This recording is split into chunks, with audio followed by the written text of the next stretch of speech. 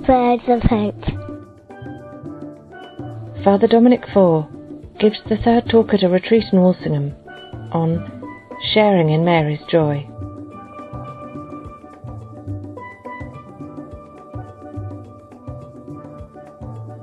In the name of the Father, and of the Son, and of the Holy Spirit. Amen. Hail Mary, full of grace, the Lord is with thee. Blessed art thou among women. Blessed is the fruit of thy womb, Jesus.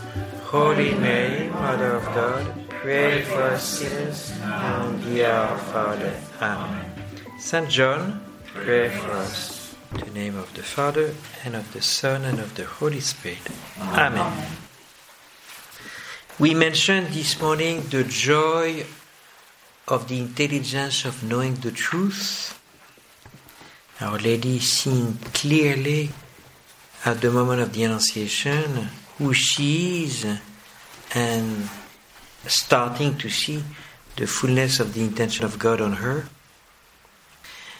And there's a joy of the intelligence to know the truth and ultimately to be able to know God face to face. There's always, for me, a beautiful dialogue, even if it was probably painful for Christ, but the dialogue at the end between Philip and Jesus shows the Father.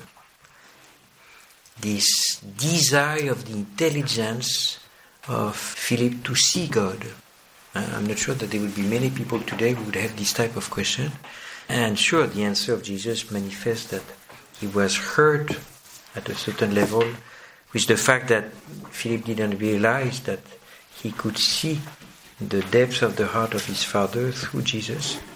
But nevertheless, there was the question, shows the Father. And you know the famous story about Teresa of Avila, who wanted to see God as a child, and therefore, as a child, didn't hesitate to go out of the city at night when there were Muslims all around, because no one can see God without dying, and she wanted to die. So, this is the type of thirst that we see in the saints, which surprises us, but which should, in fact, should be normal. I was rereading the beginning of this apostolic exhortation. The Lord wants us to be saints and not to settle for a bland and mediocre existence, and not to desire to see God. He's already having chosen to settle for a mediocre existence, because we have been created for that, to see Him face to face and to enjoy what we see and to enjoy this attraction of an infinite goodness. And the whole life of Jesus, the whole mission of Jesus, we said it this morning, is to lead us to know God. Eternal life is that we know the Father. So there's definitely a joy of knowing, but more precisely, a contemplative joy, the joy of knowing God and one day being able to see Him face to face. There's also the joy linked of the desire. St Catherine of Siena doesn't hesitate to say that what is best in our life of charity on earth is the desire. And you remember how Therese was really a woman of incredible desires. She wanted to be everything. She desired to be everything. And of course, a life without desire is very bland. A life without desire is, very poor. While people who have changed the world have been people who have huge desires. Those who have really made a difference were people who had a great desire at any level. And of course, the greater the desires, the more we need to hope, because it would be foolish to desire something that you will not be able to reach. So if indeed we have been created for this fullness, to know God and to see Him as He is, knowing that by ourselves we are incapable to do it, if God has put in each one of us, intelligence, in our heart, therefore the best in us, which is our spirit, by nature and by grace, this unquenchable desire to stay with Him and to see Him face to face, then He needs to give us what will sustain us in hope. Otherwise, we would fall in despair. And indeed, the Christian desire is much deeper than the Jewish desire. Jewish desire was first of all to receive a Messiah. Our Christian desire is to see God face to face and to do it as quickly as possible, which implies that our hope, the hope that is given to us through Christ, goes much deeper than the hope of a Jew. We said it this morning. And there's this joy of desiring in hope, and even more when we recognize that God responds to our desires by allowing us to anticipate what He wants to give us. Or, said otherwise, He would not give us the desire unless He was already planning to give us what we desire. Which is again very much at the center of Therese. She said that we should have huge desires, knowing that they come from the Holy Spirit and that the Holy Spirit will fulfill them.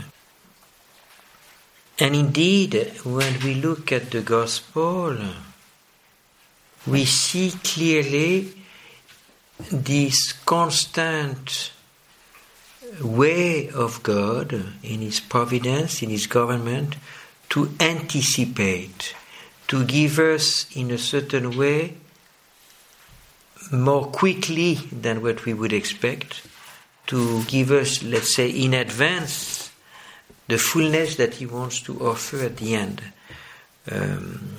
Maybe the best example, one of the best examples, is the Eucharist. The Eucharist, which is the gift of Jesus crucified and glorified, given as a food, is given to us before the cross takes place. He gives us the fruit of the cross before the tree of the cross is planted. Another obvious example is the mystery of the Immaculate Conception.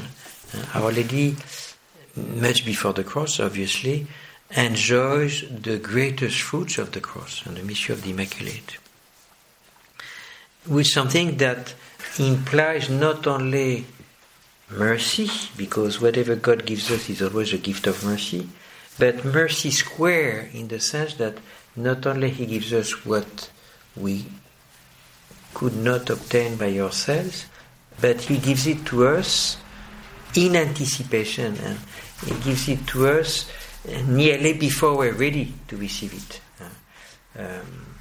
And again, it's clear in the Gospel, Jesus gave them the Eucharist, gave them all the teaching that we have during the Last Supper, while they were not really ready to receive it, and they received it very poorly.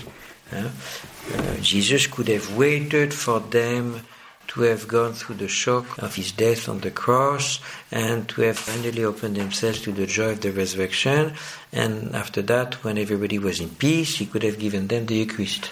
Then they would probably have received it properly. While He gives it to them when they are full of anxiety, there's tension around Jesus in Jerusalem, and the fact is that they didn't receive it properly, because at the end, the food for love and for faithfulness leads only one to be faithful at the foot of the cross, John. Which means that it's a mercy squared, what Therese calls the prevenient mercy. And remember how she uses this little parable when he says there are two ways for a father to mercifully love his child. One way is to let the child walk and fall, and then the father runs towards the child in order to help him and put him back on his 2 feet. That's already an act of mercy in the sense of helping the one who is weak. And there's another way, which is for the father to remove all the stones in front of the child so that he will never fall. And that's a mercy exercised in a perfect way. And she said she recognized that it was the way Jesus was treating her, so that in fact she never really had a chance, according to her, she never really had a chance to make a major fall, because Jesus was removing all the stones in front of her. So the hope that we see in the Magnificat, and second part, especially the second part of the Magnificat, already in the Magnificat with Our Lady, but for each one of us, is very much related to this certitude that there is no limit in the mercy that God is ready to offer to us. The hope that He is giving us a stable joy, allowing us to maintain in a stable way great desires, is linked to the fact that whatever we do, there's no sin that cannot be forgiven. Whatever we do, we have already, in the victory of the cross, in the fact of the cross, we have already the deep certitude that Jesus has opened to us all the merciful love and offered to us all the merciful love that the Father is ready to offer. There is no limit to this mercy. Obviously, in a culture of justice, which is more and more the modern culture, what is the consequence? It becomes a culture of despair. Because when you're in a culture of justice, if you don't perform properly, you're out. Whether you're an embryo or whether you are an old person or whatever situation of weakness, a culture of justice gets rid of whatever is weak. There's no chance for the weak. And that's a modern culture. While a culture of mercy, which normally is the Christian culture, if it still exists, a culture of mercy is the only way for a culture of hope, for maintaining a life of hope. Because in a culture of mercy, the weak members are respected, the weak members are protected, and even more, if we follow St. Paul, the weak members are even those that are the most loved and the most respected. Therefore, there is no anxiety anymore, and no temptation of despair. And I wanted from there to, knowing that there is no limit, now we know for sure, because we have seen what love is all about at the cross, knowing that there is no limit to the mercy that God wants to offer to us, then we can have great desires, and great desires that we can live with fullness of hope, because after all, the desire to be a saint, that's the normal desire after baptism, and we can keep it in hope, because that's again the normal desire, and even if we are weak, even if we fall, in a certain way it doesn't matter, because there's no limit to the merciful love that God has for us. The desire to be the best possible worker in the church, the desire to know Jesus and through Him to know His Father as deeply as possible, all those desires, we should keep them, because they don't depend anymore, or they are not measured anymore by any perfection or imperfection in us. We know for sure that whatever imperfection in us, the merciful love of God for us is such that those desires should be fulfilled. So, having discovered at the cross that there is no limit to the mercy offered by God to us, we can have huge desires lived in the fullness of hope. And from there, which is eminently joyful, but it's even more than this, in the sense that it's not a desire to be hoping for, it's not a desire to be realized in the future, it's a desire to be realized now. And that's a whole difference between a Christian hope and a religious hope. The desire to now live a communion with Christ, the desire to now live of this friendship with Him, the desire now to know Him. Again, the question of Philip, shows the Father, and Jesus was surprised, but why do you ask this? Whoever sees me now sees the Father. Don't postpone for the future. So the mystery of hope, which is a gift, it's a gift which allows us to anticipate the fullness that we desire, and to anticipate joyfully this fullness, because by definition this fullness will give us fullness of joy. And Jesus is very clear during the Last Supper when He says, I've told you all this so that your joy can be full. And therefore, what I've told you should allow you to live now of all that I will obtain for you at the cross. And at the cross, everything is fulfilled. Jesus has obtained everything for us.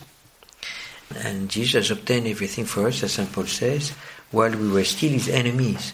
So not based on our perfection, not based on our faithfulness, but objectively, he has obtained everything for each one of us. Up to us, obviously, to accept to live of it now. And I think that that's something that we usually don't live properly. Our Lady in the Magnificat enjoys at the time of the Magnificat the fullness of what God will do later. When she speaks at the present time of what will happen later.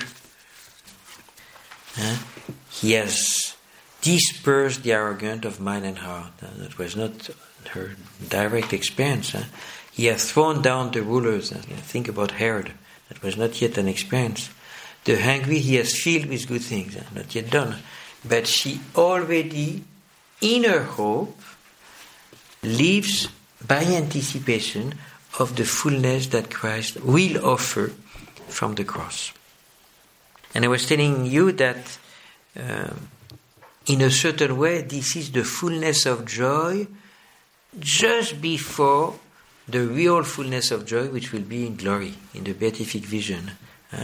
If in my hope I live of what Christ has obtained for me, then what is only missing is to see. That will be the only difference between earth and heaven. Now I live of what Christ has obtained for me without seeing. After my death, I will live of the same what Christ has obtained for me, but seeing. That will be a difference for the intelligence, obviously, but no difference for the heart. And I think that most of us, if not all of us, miss, in a certain way, not the best part, but the best exercise of this divine life offered to us. Jesus offers to us to participate to his divine life in friendship, which is what friendship is all about, communion of life. But there are two ways in friendship.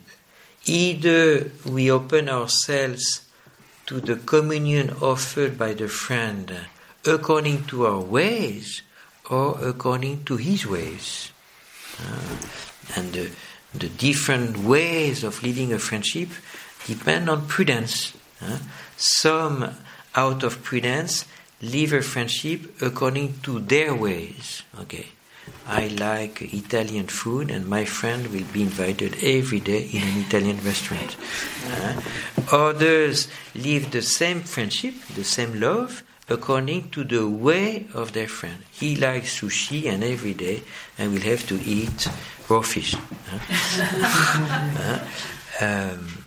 And of course the second one is much more heroic, because it forces me to go constantly out of my way, which is what love is all about, in order to embrace the way of the other one. And we can do exactly the same with charity. We can live of the same gift of charity according to our ways or according to the ways of Christ.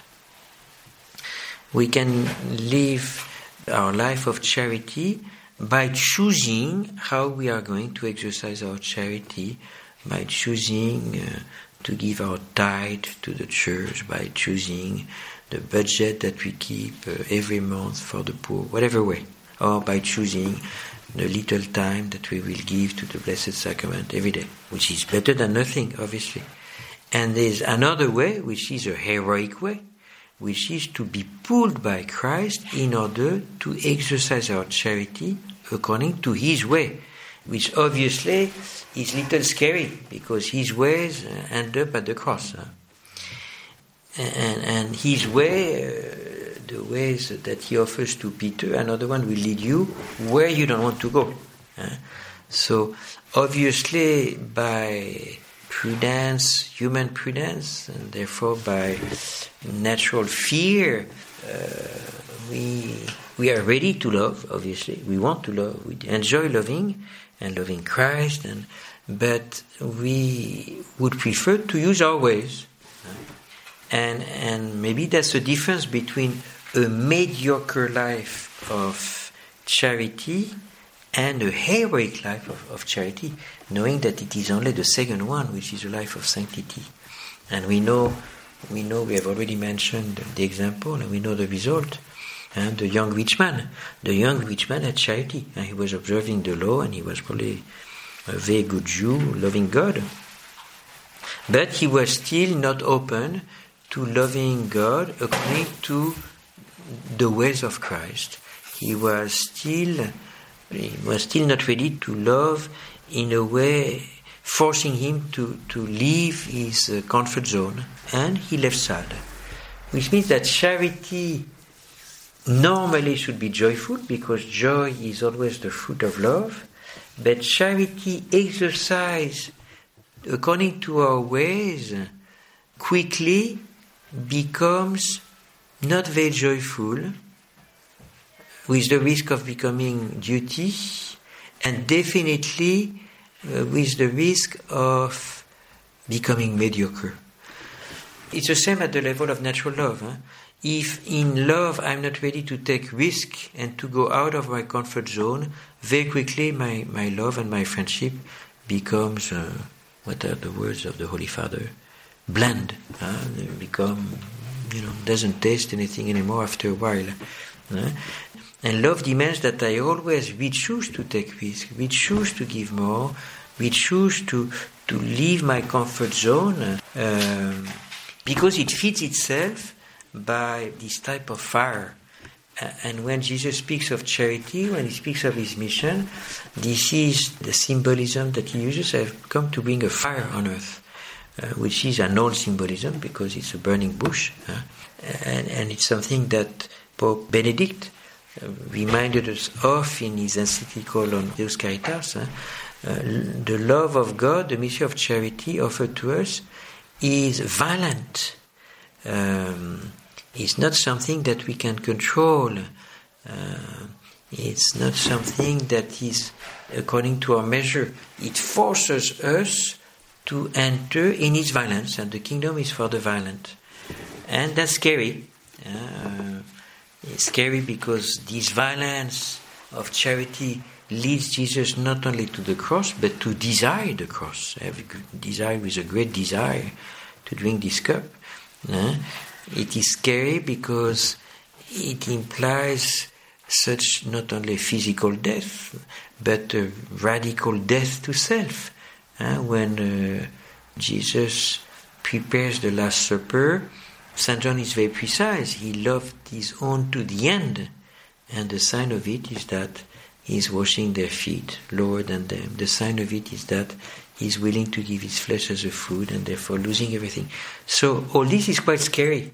To love God according to our ways, fine. To love God according to the ways of Christ, quite risky. We have to love our enemies. We have to forgive 70 times, 7 times. We have to invite more the enemies than the friends. Oh, okay, that's not exactly what we usually live. I think the difference between us and a saint is that the saint has accepted and chosen to love according to the ways of Christ, while we have been stuck in receiving charity but exercising it according to our ways. And the Church is very precise when she tries to discern a true sanctity. She looks at the heroism, she looks at the heroicity through the virtues, in fact, of the charity, of the exercise of charity of the saint. The saint, in a certain way, because of the boiling charity in him and the choice to respond without extinguishing the fire, but putting more oil on the fire, a saint is always in front of us. We follow him more or less because they run faster than us. So, on one hand, scary to live of this type of joy. On the other hand, it's possible. And it is possible not because of us, it is possible because the Holy Spirit makes it possible. He is the one who allows us, who educates us to love as Christ loves, to live as Christ lives, and therefore to live of this charity not only in a way that it keeps growing, which obviously is important, but also at each step of its growth to use it in the most heroic way, in a way which is more connatural to Christ than connatural to ourselves. And obviously that demands from us to develop a greater and greater docility to the Holy Spirit. Very often, unfortunately, charity and sanctity have been measured and educated at the moral level, at the level of the virtues. In the name of the love for God, we should do this, we should give that, which is true, but which already limits the proper exercise of charity from what it should be heroic to a measure which is the measure of the virtues, the measure coming from man in his prudence. Or said otherwise, charity demands to be exercised in an imprudent way, which is quite difficult for us when we obviously have all tried to develop a prudence. When I say imprudent way, I mean the prudence of Christ, not our prudence. And the prudence of Christ, remember it was a text that we had a few days ago in morning office, I think, prayer. As far as the sky is from the earth, as far the prudence of God from the prudence of man. And St. Paul underlines that the prudence of God is a scandal for the pagans, the prudence of the cross. But it should be our wisdom. That's what we should aim at. And it's only when we desire, and of course there we have to ask for it, when we desire to receive more and more the ways of God, the prudence of Christ, it is really there that we are called to really discover the true Christian joy. Christian joy of knowing, great. Christian joy of receiving mercy, great. But the fullness of the Christian joy is to live like Christ. The fullness of the Christian joy is therefore to be led by the only one who can allow us to live like Christ, which is the Holy Spirit. And of course, the best example for us is Our Lady. As Immaculate, she was so docile, she was so open to all the tiny motions of the Holy Spirit in her, that she was constantly led. She was constantly led in a heroic way. I was going to say that in a culture which is very noisy, which is our culture, in a culture which is really at the level of activities and efficiency, there's a terrible risk to prevent us from entering in this inner silence and also in this inner poverty, allowing the Spirit not to speak but to move us. Because the Holy Spirit needs to find in us poverty in order to lead us, and He needs to find in us silence in order for us to be docile to the tiny motions through which He wants to lead us. And indeed Our Lady, as Immaculate, was the poorest creature and in the same time the most silent one, because she was constantly pulled by attraction towards the mystery of God. She was constantly focused on only one thing is necessary, God and God alone. She was constantly attentive, and when you are constantly attentive and even admiring and even contemplating, then you become silent.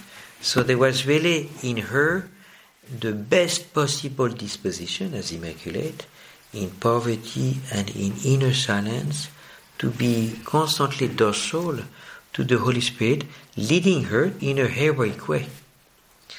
Heroic way that we see clearly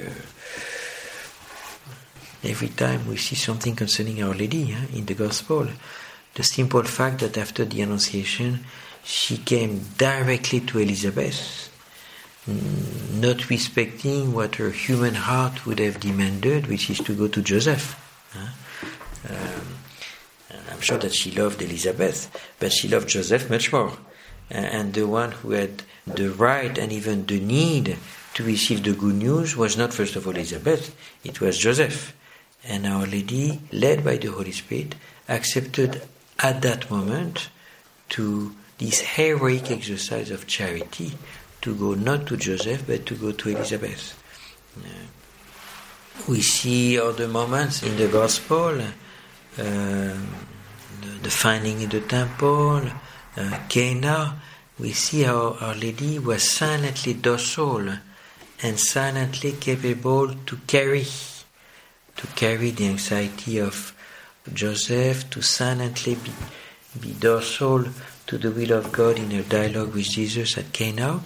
But obviously it is at the end, at the cross, that we see this extreme docility of Our Lady, where again Our Lady is so silent in order to be fully attentive and receptive of all that Jesus lives and offers. He offers himself in offering his life in a way that she can perfectly be one with him in his mission.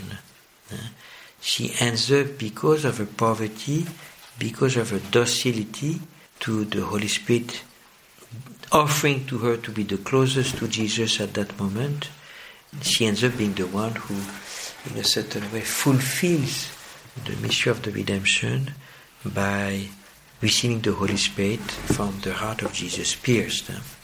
So, the mystery of charity, which in itself should be source of joy in us, obviously, the joy of loving, that's one of the fruits of charity. This joy demands to be a joy to the full, the fullness of joy. And this fullness of joy, we said, can only happen in us when we are fully alive. And charity is not enough to make us fully alive. In order to be fully alive, we have not only to have charity, but to use it according to the ways of Christ. Life implies a movement. Life implies an action.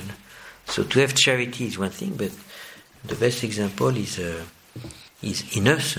When we sleep, we have charity. We don't lose our charity every night before sleeping, but we don't use it. Okay, we are not fully alive, but it is there. And in a certain way, when in our charity we are not under the motion of the Holy Spirit, we are not sleeping, but we are still half asleep. We don't use it properly.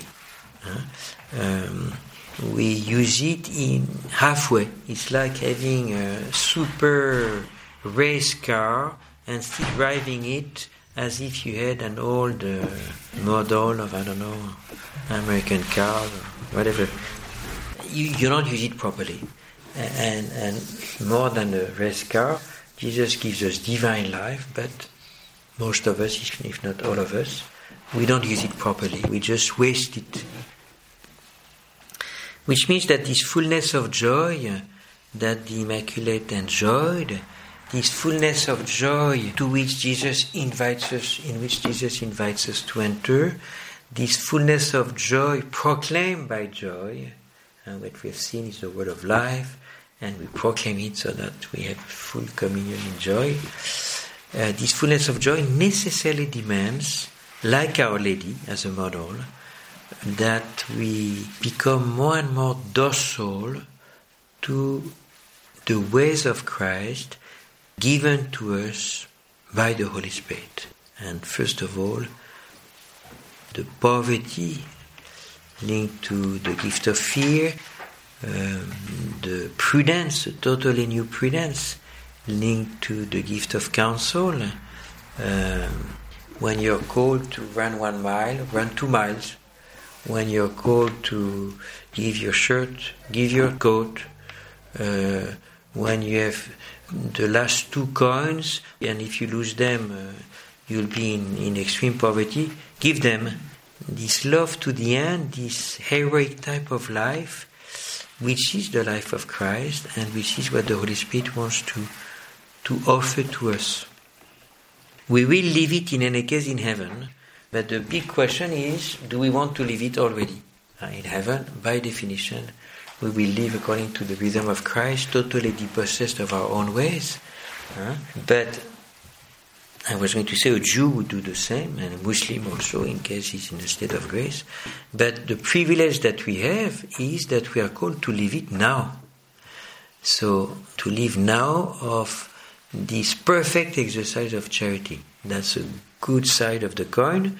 The other side of the coin is that we have to accept, or even desire, first of all, to lose our own securities, to lose our own natural prudence, and to desire to live of the prudence of Christ, and to be helped there by the Holy Spirit, especially the gift of counsel. So the joy, the fullness of joy that Christ offers to us is not simply a fruit of charity, is not only therefore a gift linked to charity, but it's also a gift coming from the Holy Spirit offered to us. Or said otherwise, we couldn't live properly without charity. What Jesus says, so in a certain way, charity is a need. What Jesus says, without me you cannot do anything. Or what St Thomas says, without charity, money is not good for anything. He can only build houses and take care of vineyards, meaning nothing spiritual. So we cannot survive properly as a human being without charity. But we can survive very well without being moved by the Holy Spirit. And in a certain way, I don't know, most people who have a minimum of charity, otherwise they wouldn't have any more spiritual life, who have a minimum of charity are not really enjoying the pearl, which is to live now like Christ of a fullness. And maybe that's something that we have to ask ourselves. How imprudent do we accept to be in order to follow Christ? Not how prudent, but how imprudent in our own eyes or in the eyes of the world. The other gospel that we could have had today manifested Jesus imprudent. He didn't even have time to have lunch, and that was considered as imprudent.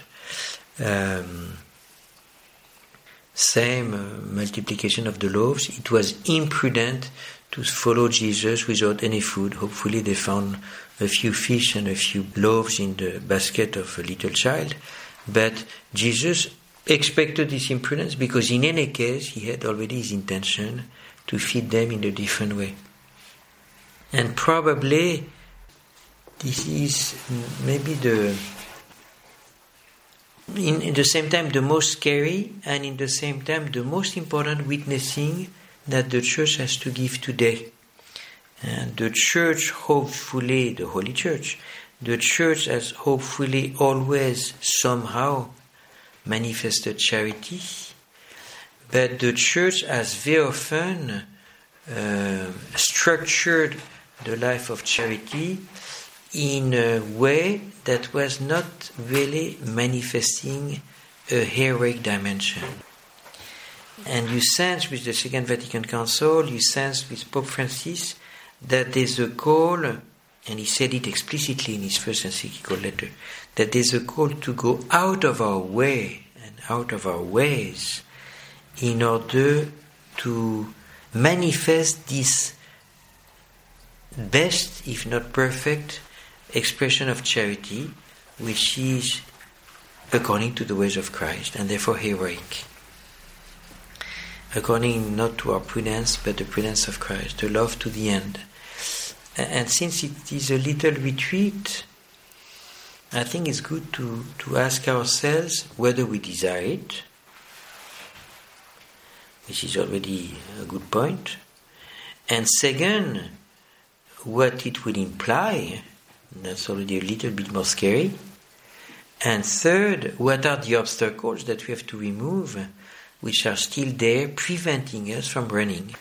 When St. Paul says that Christian life is a race, but I think that we are all walking, not really running. And we walk with love, there's no problem, but we are walking. And what are the obstacles preventing us from running, preventing us from flying under the wings of the Holy Spirit.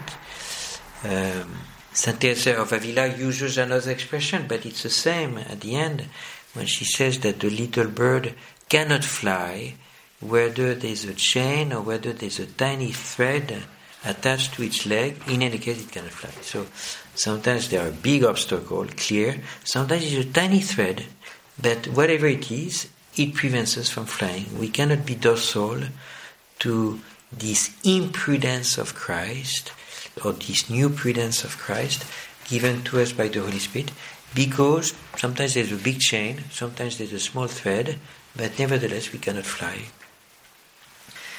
And I think it's important to realize that there is a cooperation expected from us.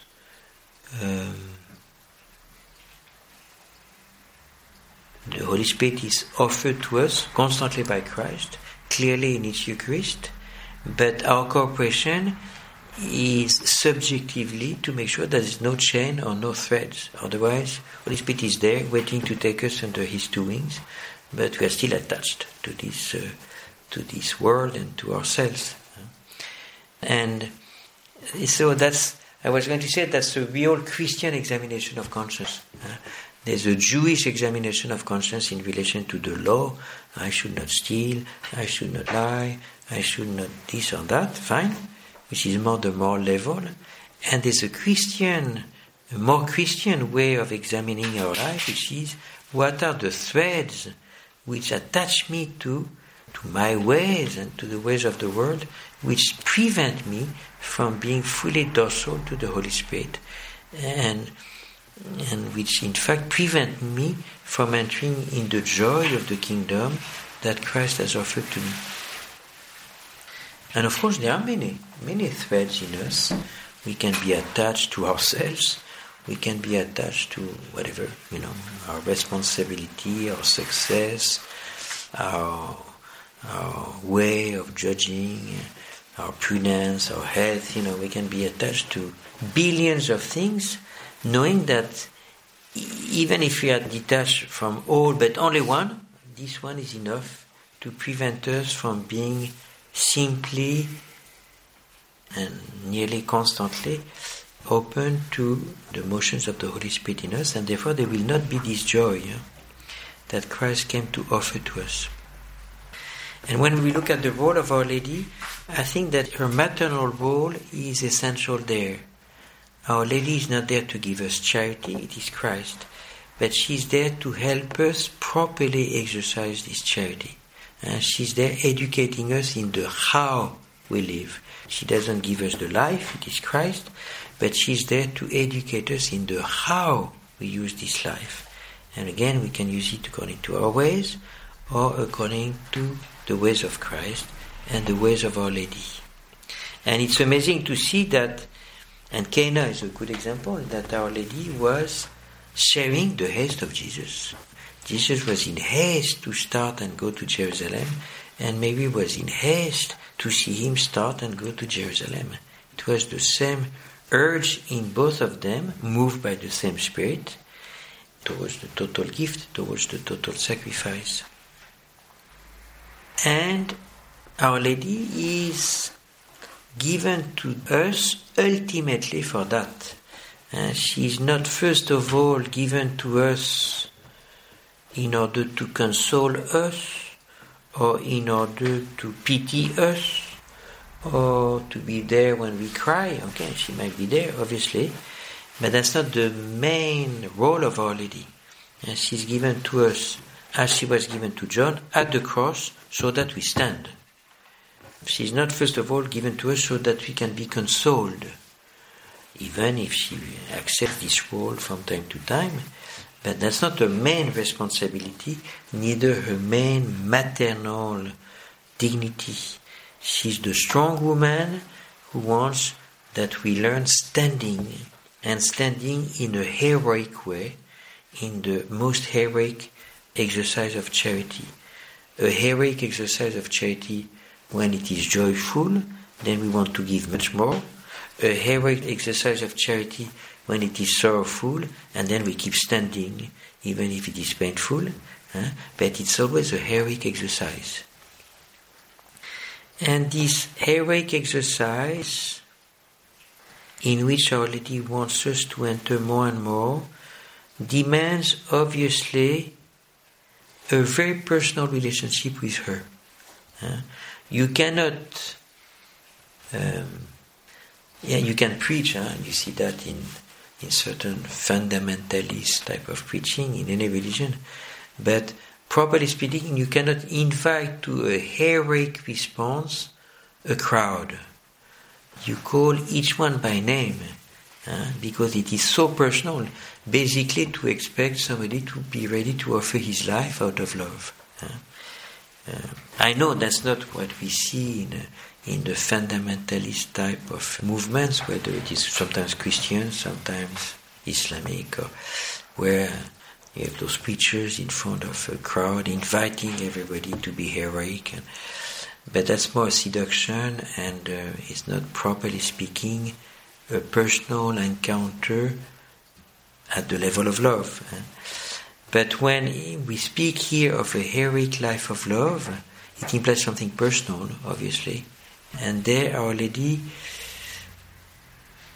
takes us a little bit away from the crowd. We were speaking after lunch about the different sides of apparition of Our Lady.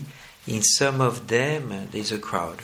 Lourdes, if you go in summer, you're just one number among thousands of people, which is in a certain way like a first evangelization or re-evangelization, where we need the crowd to support us. It feels good. Everybody is there with a candle and we feel joyful. It helps. Thanks be to God. It's different to go to Lourdes when you go in winter. Then there's nobody. And there you recover what was Lourdes at the beginning, which was a moment of intimacy between Our Lady and Benedict.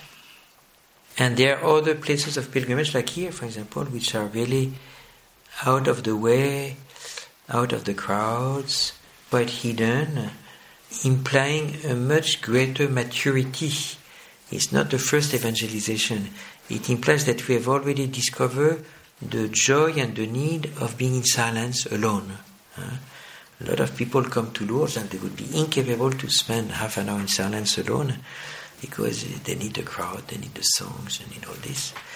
It's still, again, a first step, which is good. Here is something much simpler, much poorer, and therefore much more silent, and which in a certain way can only be tasted by those who have discovered the need of this silence with God. And Our Lady is calling us here, yes, to enjoy in the same time the silent intimacy of the Annunciation that she had for a couple of hours, I guess. The silent intimacy that continued less, but nevertheless still there in Bethlehem. And ultimately, yes, also, but in a very different way, the silent intimacy of the cross, where there was indeed a crowd around, but the mystery of suffering was allowed Our Lady and Jesus to be separated from this crowd and silently one for each other. So there's different ways to live a silent intimacy with Jesus, more or less joyful, more or less sorrowful. But Our Lady invites us clearly here to this silent intimacy so that we can be more docile. When you are in a big place of pilgrimage with crowds, okay, how docile are you to the Holy Spirit? I don't know, but you're definitely docile to the crowd because you have to follow everybody. When you're in a place of pilgrimage like here, where there's no crowd to follow, we have a better chance to be docile to the personal ways Jesus loves us, the personal ways He wants to lead us, and therefore the personal ways the Holy Spirit wants to act in our life. And therefore the personal joy that Christ wants to offer to us.